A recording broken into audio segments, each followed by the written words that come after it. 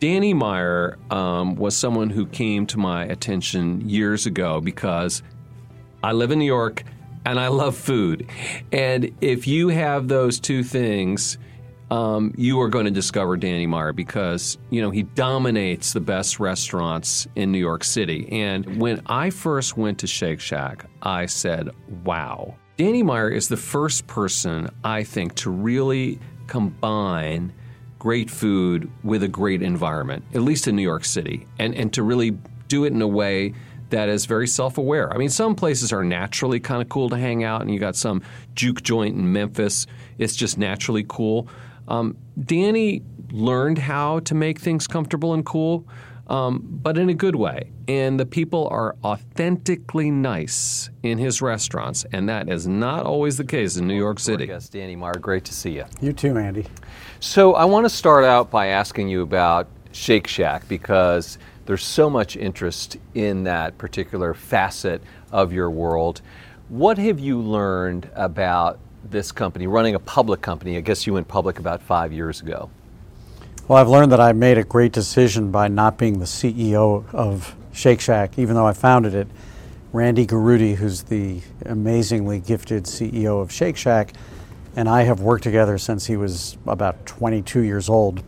And Randy came aboard as a general manager at restaurants of ours like Tabla and Union Square Cafe, and then he ran as director of operations all of our fine dining restaurants before Shake Shack. The reason I'm telling you that's the biggest thing I've learned is that when you're a producer, you got to put the right people in the right spot. And being a visionary and being the CEO of a public company are very, very different things. You definitely want vision in your CEO, but I think that understanding that you want someone who appreciates the culture that we've always been from a fine dining background and can then add the systems that you need to be a now 220 plus unit public company restaurant is crucially important. Thing two that I've learned is that this is a whole new category, which we call fine casual. And if you go back in history to the greatest export that our industry has ever had, fast food, what it basically did was solve a big problem for people, not only in our country, but internationally. How can you eat as many calories as quickly and as inexpensively as possible? And it worked. And I think what Shake Shack and now many others are contributing to that is to say, well, what if you had a baby and the mother was a fine dining kind of background where you think a little bit differently about ingredients? So, of course, that means that our burgers don't have antibiotics or growth hormones. And, of course, that means that the eggs that are used in the custard are cage-free eggs.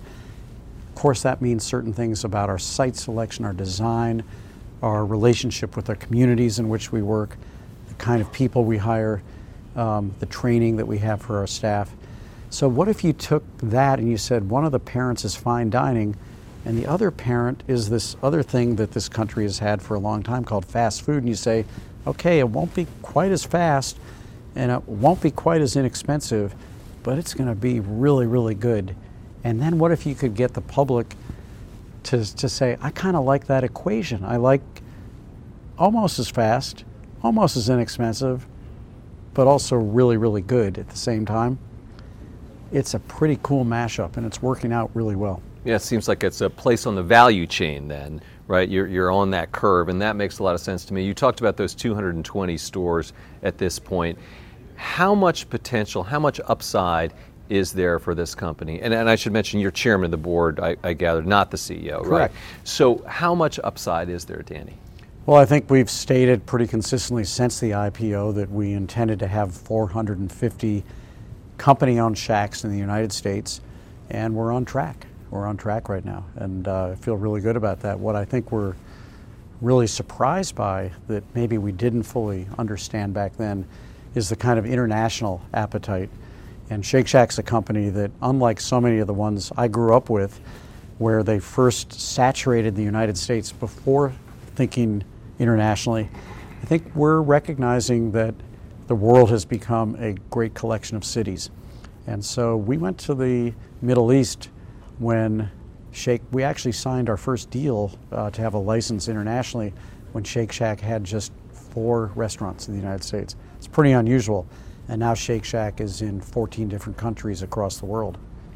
I have so many other questions. We'll do kind of a lightning round for Shake Shack and then move on to some other things. So how are you using technology? Why no franchises? And you talked about a little bit of a slower growth environment right now for the company. What about some of those I don't issues? remember. Well, I think maybe not you personally, but I think that they said that 2019 would be a little bit of a slower Actually, quite the opposite. Okay. As a matter Well, of fact, the stock has been maybe taken a hit, and I thought it was because of guidance, but I could be mistaken. yeah, Shake Shack is actually accelerating its growth, even over 2018, which was a big year for growth. Technology has been incredibly important for Shake Shack. I think the app, which has made it very, very possible for people who don't either have time or interest in waiting in line to order ahead, pay ahead, and just come to the Shack and your meal is ready. That's led to quite a bit of delivery opportunities for Shake Shack as well. And increasingly in Shake Shack, you'll also see an ordering kiosk, which gives you the opportunity to have flawless ordering experience plus extra hospitality, because what that means is that the very people who are there to welcome you and hopefully recognize the fact that you've been a regular for some period of time are thinking 100% about hospitality and don't have to think quite as much about the transaction of dollars for goods. So that's been an interesting thing. And I also think that increasingly Shake Shack looks at how technology can advance its culture with its people, understanding how it feels to work there. The thing that I think Shake Shack truly, truly excels at, in addition to really good food, is a culture of what we call enlightened hospitality. And what that means is that we actually put our employees first. We put our customers second, communities and we work third, and fourth our suppliers, and fifth our investors. And for all of your watchers, your viewers out there, that doesn't mean that we put our investors at the bottom of a totem pole. It's truly a virtuous cycle. And what that means is that ultimately, if you put your employees first, the only way to really have happy employees is to have really happy investors, because that means we get to grow. And that means you, if you're an employee, get to have the opportunity for promotions and raises. But no franchises, they don't fit into that equation. We are, internationally, all of our relationships are licensed relationships, because we know what we don't know internationally. Purchasing is different, labor is different, real estate, public relations, supply chain is different. Domestically, they're all company owned. And the reason for that is that we think that culture is really the defining factor of why Shake Shack feels different, and we just haven't wanted to give the keys to our culture to anybody else. Yeah, it makes sense. And you have a store with kiosks right next door here, which I've used, and it works just great. Broadening out a little bit, food is one of the great demographic shifts, or the appreciation of good food in America is a giant trend in the United States. Why is that? Over our lifetime, it's changed so much. Why? It's really a good observation, and it's never going to go back. It's like try to put the cork back into a champagne bottle. It's just not going to happen at that point. I think food for so many people was a necessary biological need, right? Like when I grew up, there were a whole lot more people who ate to live, and today there's a whole lot more people who live to eat. There's a whole new category of people we call gastronauts, who actually travel for the discovery of food, and they travel for the opportunity to collect dining experiences.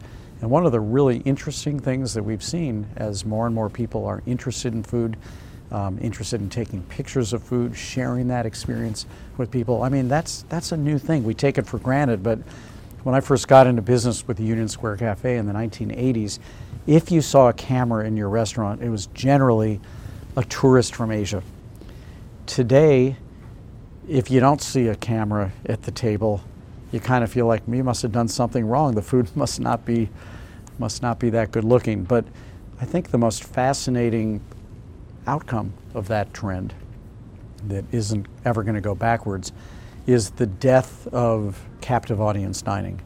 And captive audience dining would be places like museums, theaters, hotels, baseball stadiums, airports, Freeways. airplanes, right, where food was a necessary amenity to fuel people. But what people did was they took an approach, which is, we know you need this, so we're going to give you the lowest possible quality Hate that. for the highest possible price. Right. And that led to things like, $8 warm beers at ballparks and soggy popcorn in movie theaters.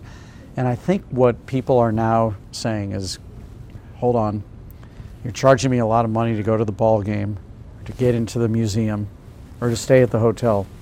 And rather than looking at food as something that you did just because you had to, you better make food that is just as good as the meal I had last night at my favorite restaurant. And you better give me another reason to come do this other thing. And we're having a great time playing in those arenas, no pun intended, but we're having a great time where the bar historically was low. Jazz clubs, airports, airplanes, museums, ballparks, arenas.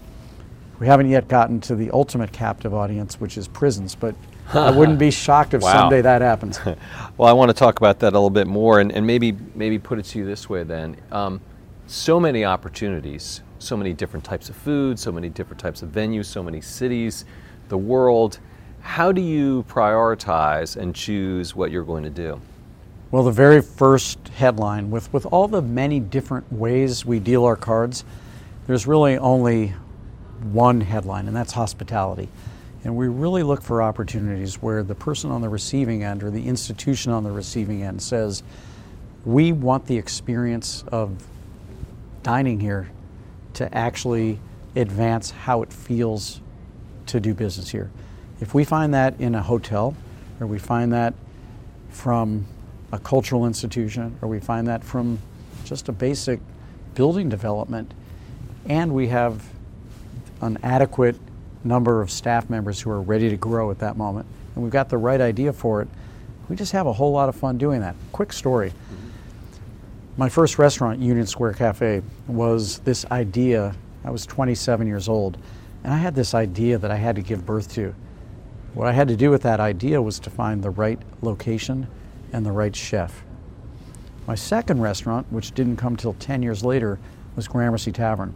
I had this chef I really wanted to work with, a guy named Tom Colicchio. This was 25 years ago. Having the right chef, now I needed the right idea and the right location. You really think about things strategically that way. You really do. And then the third way, and this is increasingly happening, is we keep finding these amazing locations. It could be a park like Madison Square Park. It could be an art museum like the Museum of Modern Art. It could be center field at Citi Field. And we find the place, and then the place tells us what the idea should be and who the chef should be. So it used to start with idea, then place, then chef. Then it was chef, followed by idea and place. And now it tends to be, you give me the frame, and I'll tell you what piece of art belongs in that frame. Right. And that's what led to Shake Shack, for example. Right, in the park. It's interesting to me, one thing you've left out, to my mind, is the food itself. In other words, I'm going to open up an Asian fusion concept restaurant. You don't do that? I mean, there's so many trends in food, and some of them seem to go off the rails, and, raisin pecan bourbon, it just goes on and on and on. What's your thinking there? Well, the thinking is the food obviously matters a lot. I am a food lover. Yeah. I love what's on the plate. I love what's in the glass. But I do think that we're in a time when the expectation should be that the food's going to be great. There's a lot of really good food to be had right now. I remember when there were wastelands all across America. It's hard to find a city, other than the one you were sharing earlier, where it's hard to get a good meal. And we think deeply about that. We have our chefs and sommeliers have 28 James Beard Awards. So we think deeply about food, but at a time when there's so much good food, we also look for what are those things that are going to make you come back time and time and time again. And I don't believe the contrived food, or trying to catch this year's trend, is the thing that's going to do that. I think ultimately, when you have a contrived experience, how many times have you said, why didn't I just go to my favorite trattoria and get a great bowl of pasta where they know me and they're happy to see me? And so we try to put it together and say, how can we do food that's interesting enough to make you want to come back, but good enough so you will come back? Right, And then there's pair that with a welcome Right. that makes you feel like you belong. And that's ultimately, I think, what people want. I want to focus on that point you just made, Danny, because one thing that I've always liked about Union Square so much, and of course it's not a secret, is the fact that you feel welcome, even though this is one of the finest restaurants in New York City, because so many other places make you feel bad that you're there, which is amazing. Why would they do that? Why would that? Well, because they're better than you are, et cetera, et cetera. So what is the secret to the service for the Union Square Hospitality Group? Well, I think the secret to the service at any of our restaurants is always understanding what the word service means and what it doesn't mean. Service means, did we deliver on the technical promise? Did we do all the things you would have expected? And to separate that out, you better do those things really well, because they're not coming back if it's broken. But the thing that's going to convince someone that they don't have a choice but to come back is the hospitality, which is, in addition to all the things we did really well, including how well did the food taste and was the air conditioner working, all that stuff. In addition to all the things we're supposed to do well, how did we make you feel? What were the acts of thoughtfulness? What were the things we did to customize that service experience for you, so you go, why would I go anywhere else?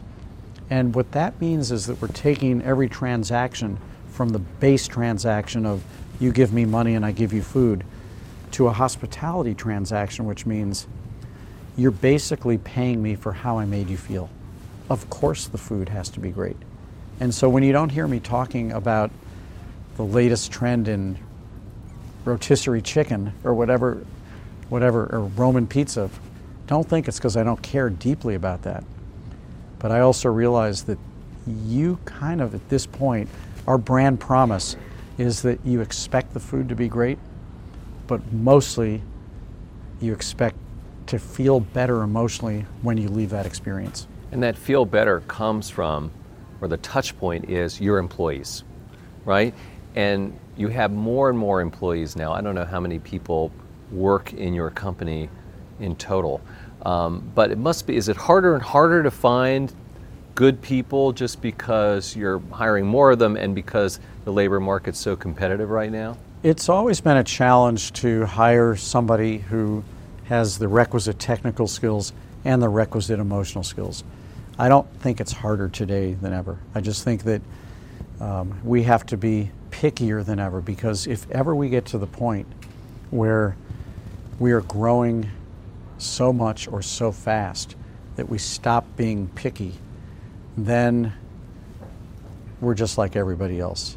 And it's not because there are not great employees out there. As a matter of fact, one of the things we're incredibly heartened by is that the number of people and the breadth and diversity from which people are now coming to the hospitality industry is broadening and broadening and broadening. And I just think it's always been an industry that has had a reasonably low bar of entry. You don't have to show me your resume for having made milkshakes for 20 years to get a job at Shake Shack. You don't have to show me your resume for having answered the telephones or welcoming people to the front door for 20 years to get a job as a host at Maialino or Gramercy Tavern. What you do have to have is a heart for hospitality, a work ethic, and a desire to grow. And then it's our job as an industry, and this is what we're focused on in our company more than anything, is to provide a professional pathway so that our industry is not just looked at as, that's what I'm doing while I'm really pursuing something else, but rather a place that you can actually make a living, make a good living, and support, hopefully, your own professional and personal growth. Speaking of wages, you got rid of tips, famously. High profile move. Some people said, oh, waiters are making less money and they're leaving. It's been a few years now. How is this grand experiment going? Well, it's going well, but it hasn't been easy. And it's challenging because we've challenged a cultural norm in this country that dates back to, I believe, the late 1800s, when our industry famously chose not to pay front of the house workers any compensation at all, because instead we would get the guests to pay them a tip. Right. That stuck. And to this day, in most states, more states than not, there's an adjusted minimum wage of $2.13, which nobody can live on. And the way a tipped employee makes a living is via your tips. We decided that that was not working any longer, at least not for us. And the reason was that over the course of my career, the disparity between what a tipped employee can make and what someone who is not eligible for tips, i.e. a cook, can make, that disparity has grown by 300%. Why? Because the tipped employee is basically getting a multiple of your menu price. Menu prices have only gone up. But guess who has not been getting those same types of raises? Non-tipped employees. And it has felt increasingly bad to say we care about promoting a professional environment, and we're failing in two ways. The tipped employee is making a fair amount of money, but they can't advance their career, because if they wanted to become a manager, which would be a natural progression professionally, they would actually have to take a 25% pay cut. The cook can't afford to live in Manhattan anymore unless they're living on top of 5 people in a very, very small apartment. That didn't work either. So we decided, instead of blaming the tipping system, why don't we just challenge it in the first place? We have 3 key stakeholders to think about: our staff members, our guests, and our investors. The challenge was, how do you get the math to work out?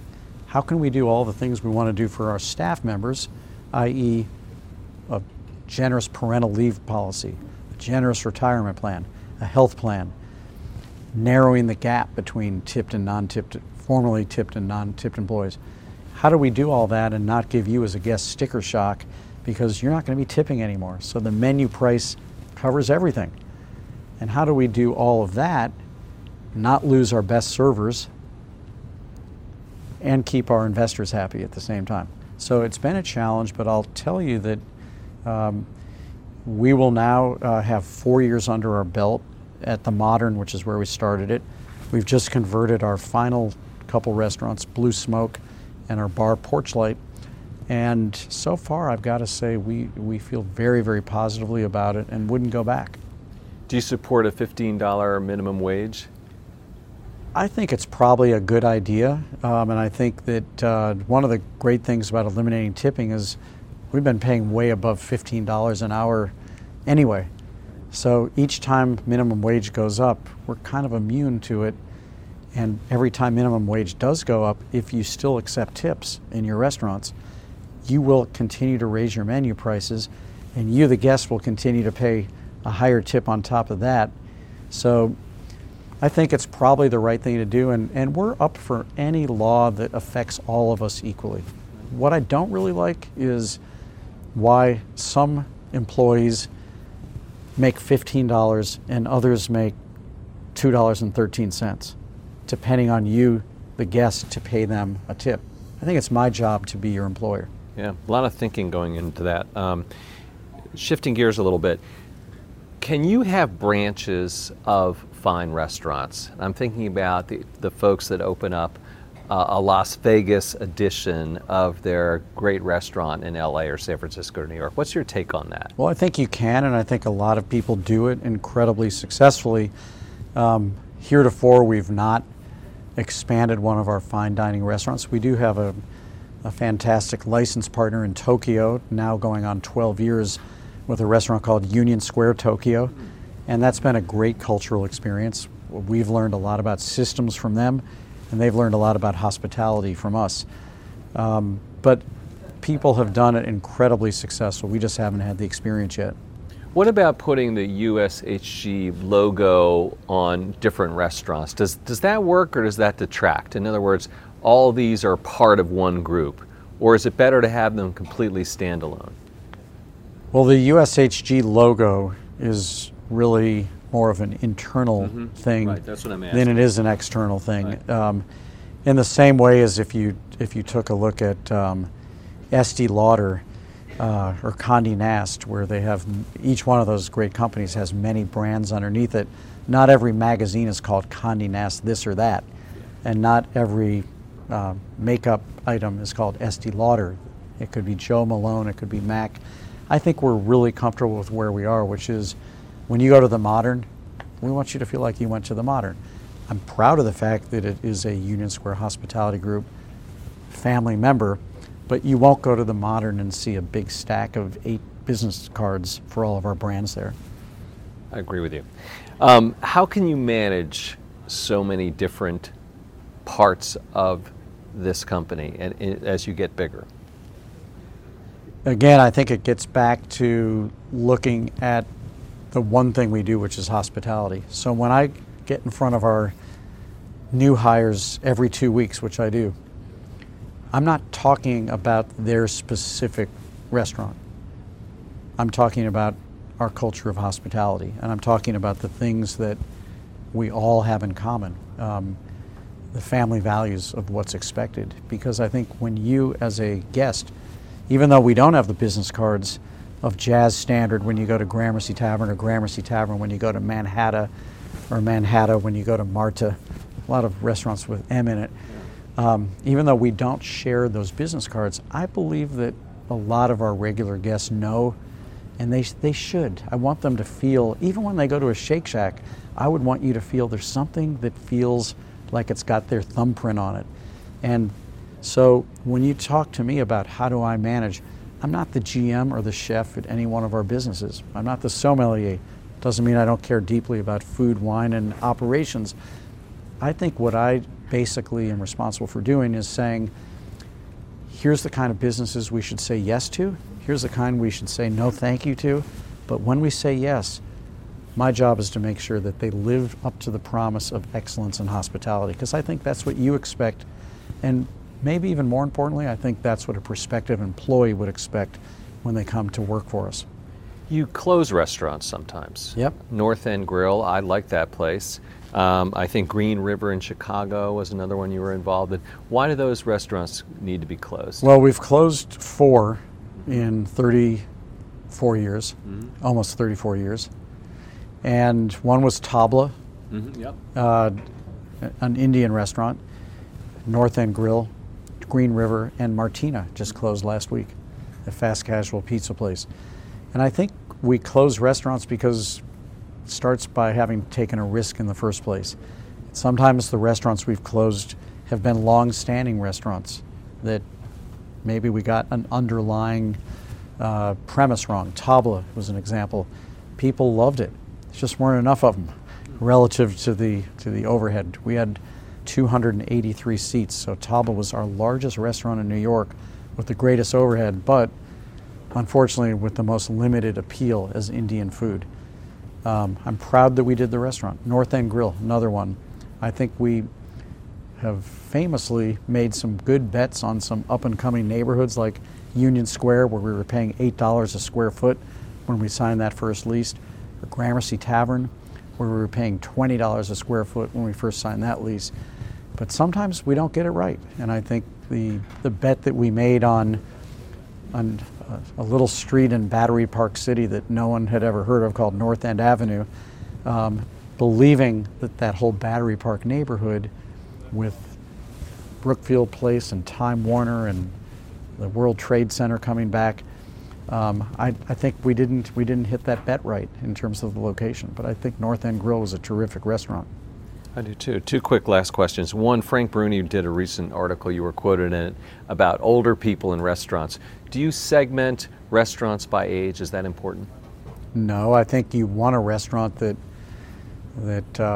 can appeal to a broad range of people, but as you do that, I do think it's equally important to not exclude people from enjoying it. So if the only way I can make, my 25-year-old daughter happy in a restaurant, and by the way, she's not like this, but if the only way I could make her happy was to have the place so blisteringly loud that she never had to talk to her friends, I know I would be actually eliminating people who are probably over the age of 40.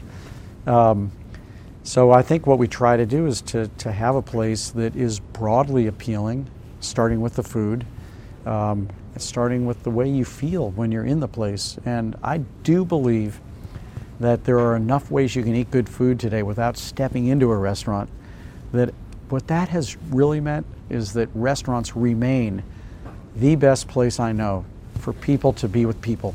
And as much as we all think that we're being with each other when we text each other, when we send an Instagram and comment and like and tweet and all this stuff, I really think that human beings need more high touch the more high tech we get. And I think restaurants remain the best place to do that. So I got to create a place where you can actually see the people you're with and hear them while you're eating our food.